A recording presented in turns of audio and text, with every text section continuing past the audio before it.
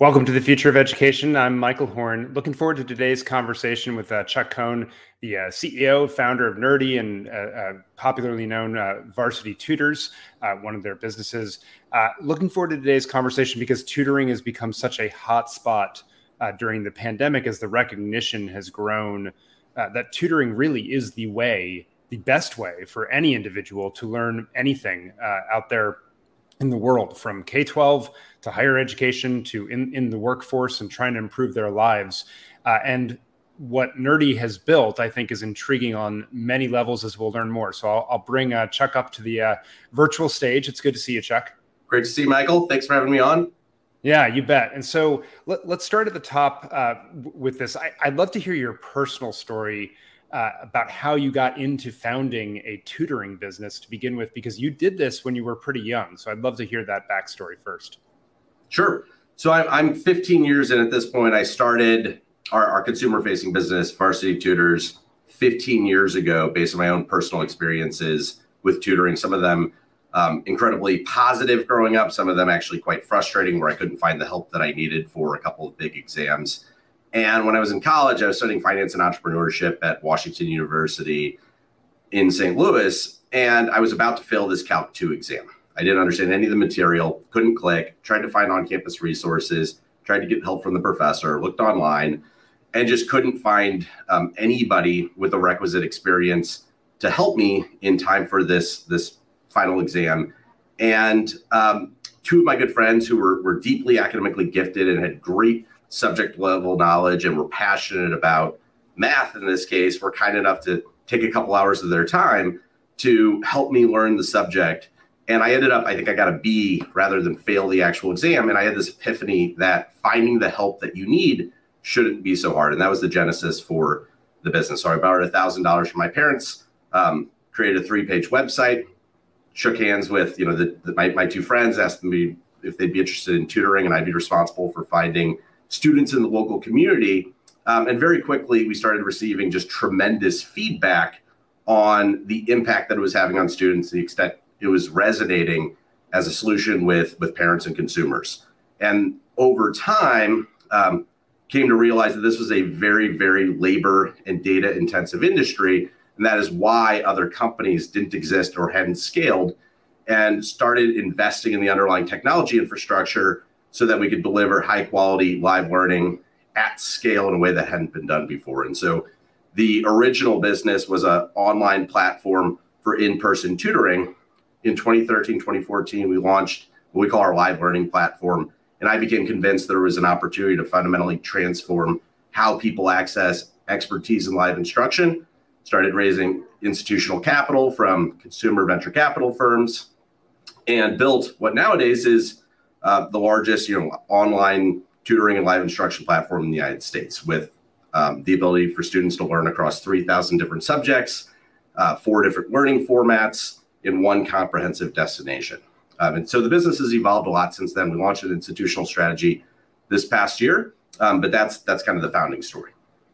So let me just make sure I understand that, because it actually started then as an offline tutoring business with an online platform that enabled the scheduling and the matchmaking in effect, but in localities. And then 2013, 14, you switched to saying there's a larger opportunity here to do online tutoring that is live, synchronous, matching people on demand as they need it. Is that the big shift? Did I understand that right?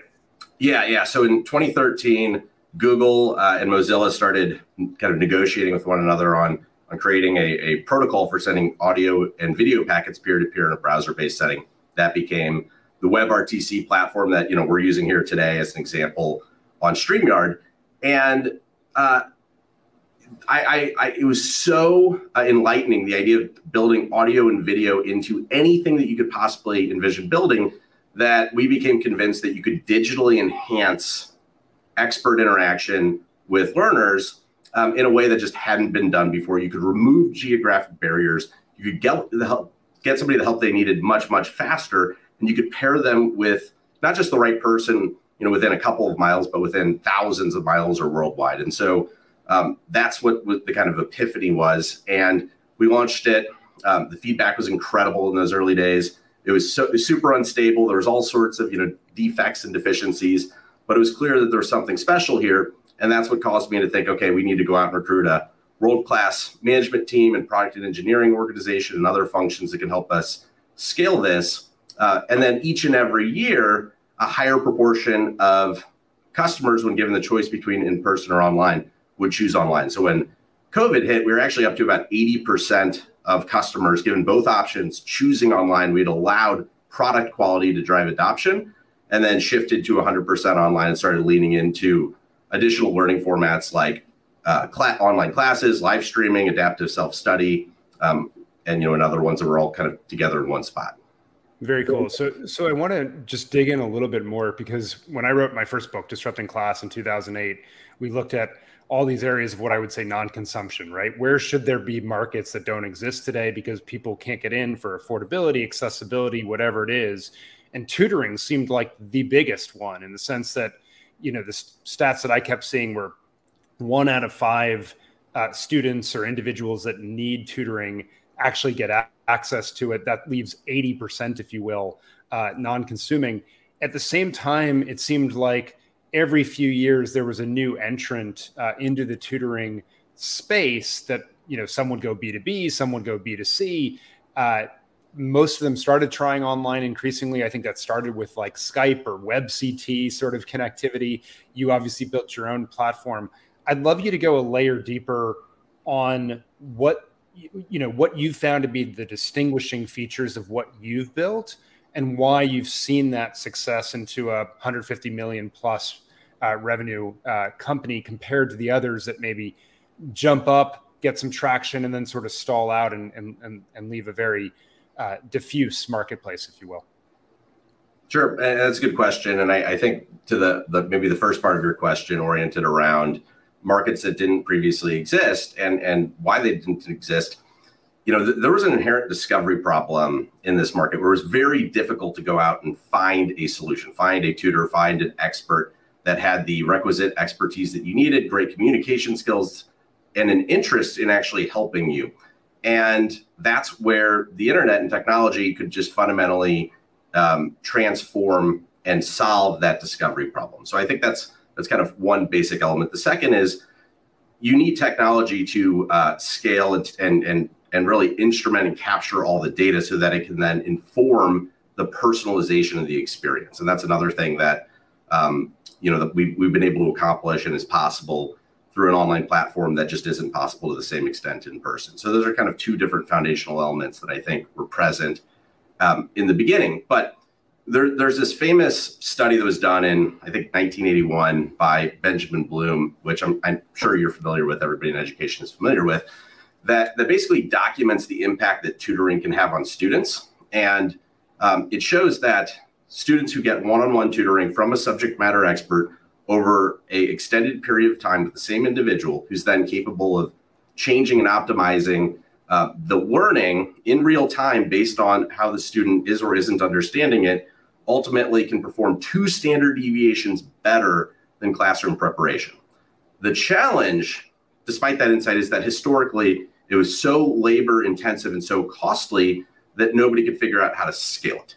But we're now to the point where online platforms exist, and we built an online platform that allows us to deploy tutoring and other forms of small group intervention at scale across large population groups to an extent that was never possible previously. And that's something that we're focused on right now with our Varsity Tutors for Schools institutional efforts, where we think we can just have a tremendous impact on helping students get that intervention that drives disproportionately good outcomes, but do so in a way that is very efficient. So I want to stay on this before we switch to the district piece, because I want to go there next, because I think it's a fascinating area right now.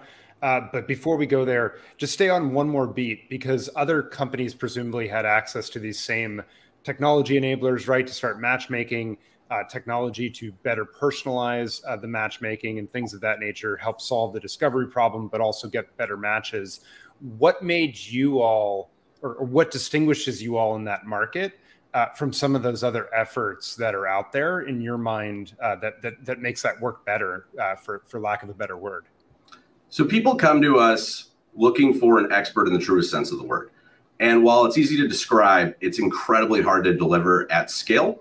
And what I've observed is other companies that have come and gone just haven't been willing to put in the incredibly hard work that is necessary to figure out how you maintain that super, super high quality bar, but do so in a way that's very efficient and not labor intensive. So once upon a time, I used to interview each and every prospective expert for the platform at a coffee shop, and it would take 3 hours, and there'd be a diagnostic test and a mock lesson plan and transcripts and grades and test scores and all this stuff. And if they were really good, they'd get access to the platform and be able to work with students over time. But that was very, very labor intensive. And we've put incredible energy into that initial vetting process. And then once somebody's on the platform, we actually use machine learning algorithms to match them with the tutor or expert who's right for them, factoring in over 100 different variables. And that personalization is something that is profoundly important. And there's lots of companies that have thought that the market need was in kind of this hyper transactional last minute request. We have those solutions too. But the hard part is it's all about human connection. And a consumer model, unlike if you think back to your school days, you had good teachers, you had bad teachers, but no matter what, you had to show up to school. And when you were in college, you had good professors and you had bad professors, but no matter what, you had to show up to class.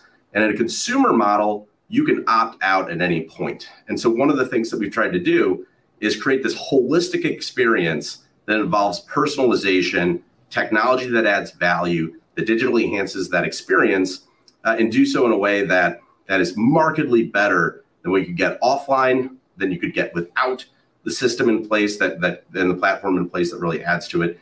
And so we think about the holistic customer experience as opposed to thinking that, our platform is the user interface in our live learning platform, or a matching algorithm, or the ability to get great tutors, or adaptive diagnostic testing system, or the fact that we actually have a customer service team that will pick up the phone when you call and ensure that you get a great experience.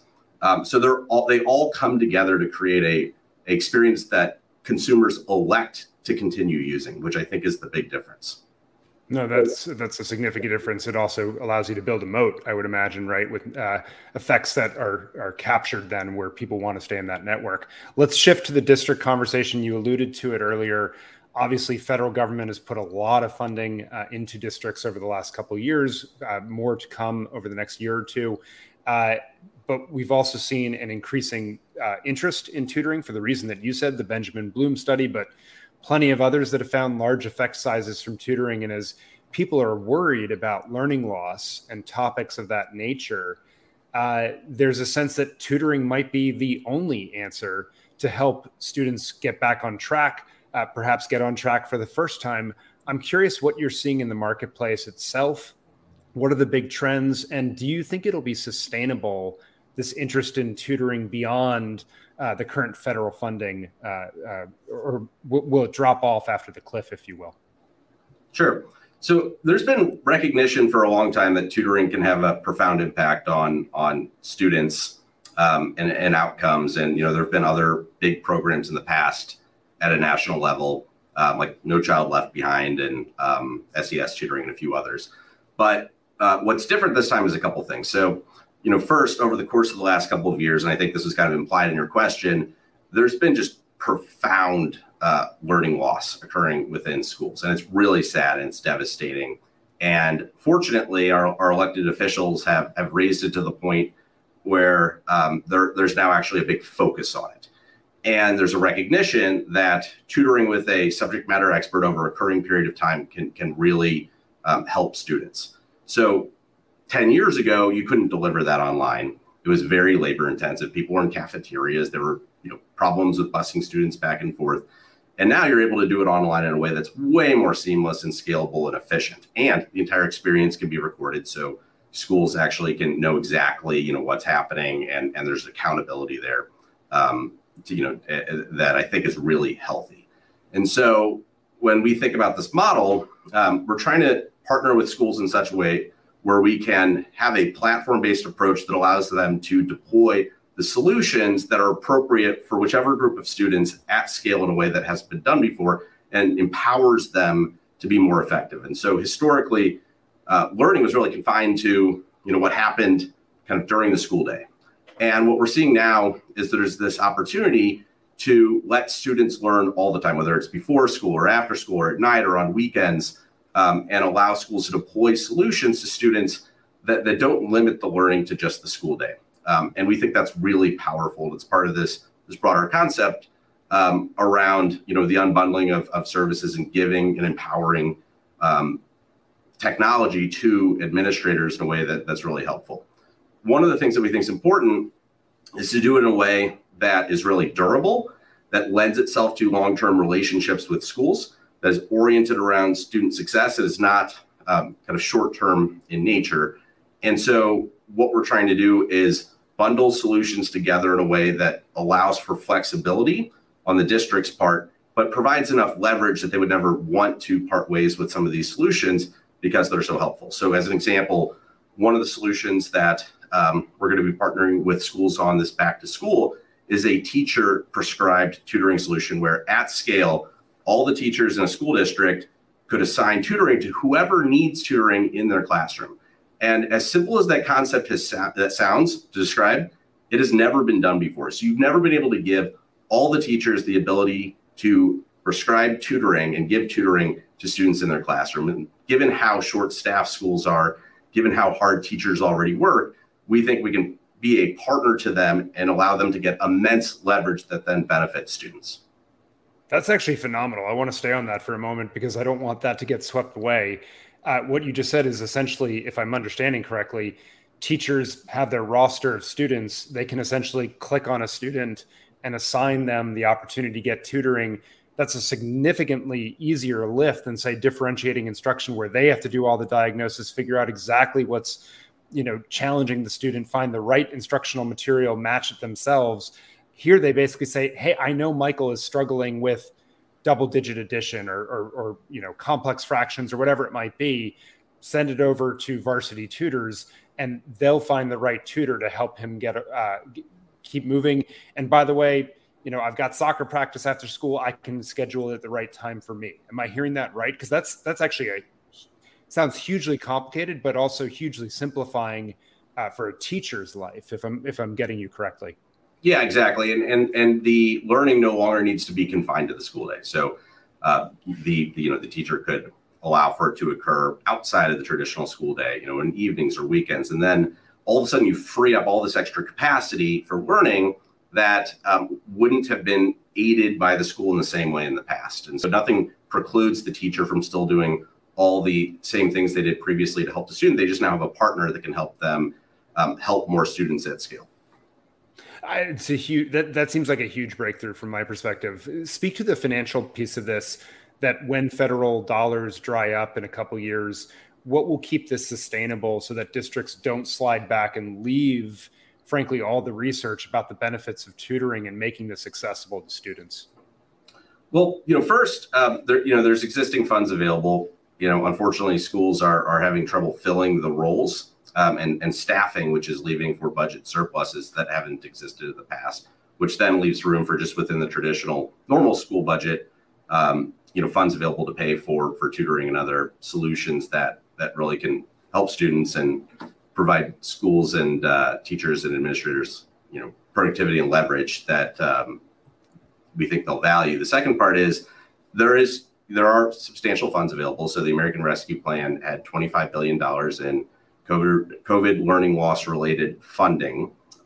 Tutoring is being held up as the preeminent solution for that learning loss. And then as of 12/31, only about 2% of those funds have been spent. So over the course of the next couple of years, we expect that schools will start deploying those at scale. And you're seeing headlines, every week about states passing specific initiatives oriented around here. And then, of course, you have additional funds like Title I that have been increasing over time that are focused on students that need, a disproportionate amount of help and resources. And so we think there's substantial funding available in perpetuity here.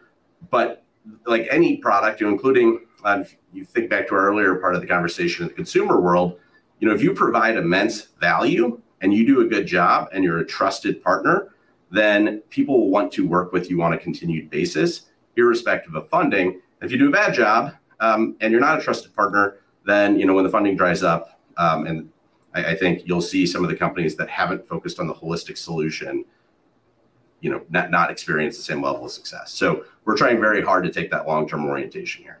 So there may be a cliff for some companies, in other words, but if you really nail both the purchaser and the user, teachers, et cetera, all their jobs, that you have a good chance of sustaining it. It points to something else that you've said multiple times here, but I just want to go into it.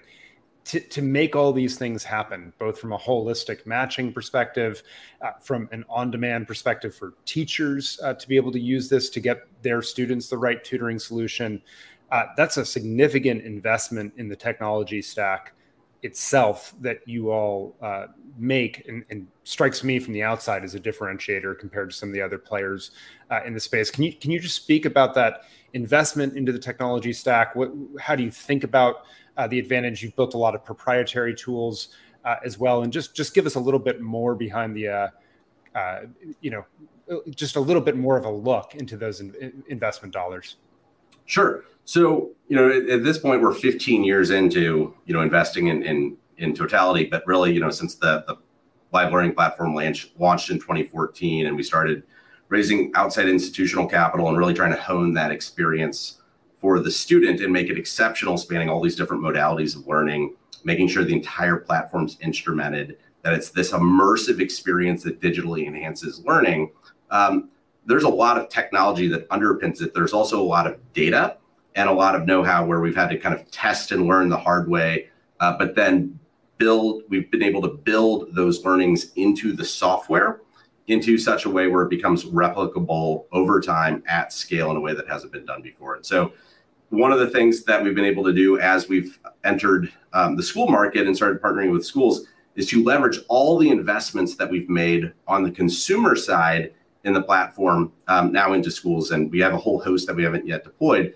But the big idea here is what we call kind of learning platform as a service, where we have an underlying platform where schools can roster all their students, and then they can deploy from a wide variety of different products across different audience or subject areas, solutions for the students that need need that help. And so in general, a lot of those benefit both consumers and institutional, and we're prioritizing a lot of investments that are kind of overlap, in both areas, and make sure that we can deploy and have both audiences, both groups in mind. So from our perspective, to the extent that we can have a platform that has the capability to have modularized specialties, products, capabilities, et cetera, you can kind of use them like Lego blocks to create solutions for a given segment that really resonate with them, so that when we start helping students with special needs, we're able to create a differentiated solution very efficiently that's focused on helping them. We're able to leverage all the different modules and capabilities that we've built, across the platform, ranging from something as simple as like landing page design to, our adaptive machine learning based diagnostic tests, or our group classes, or our live stream capability, or tutoring, or a whole host of other functionality. That's helpful.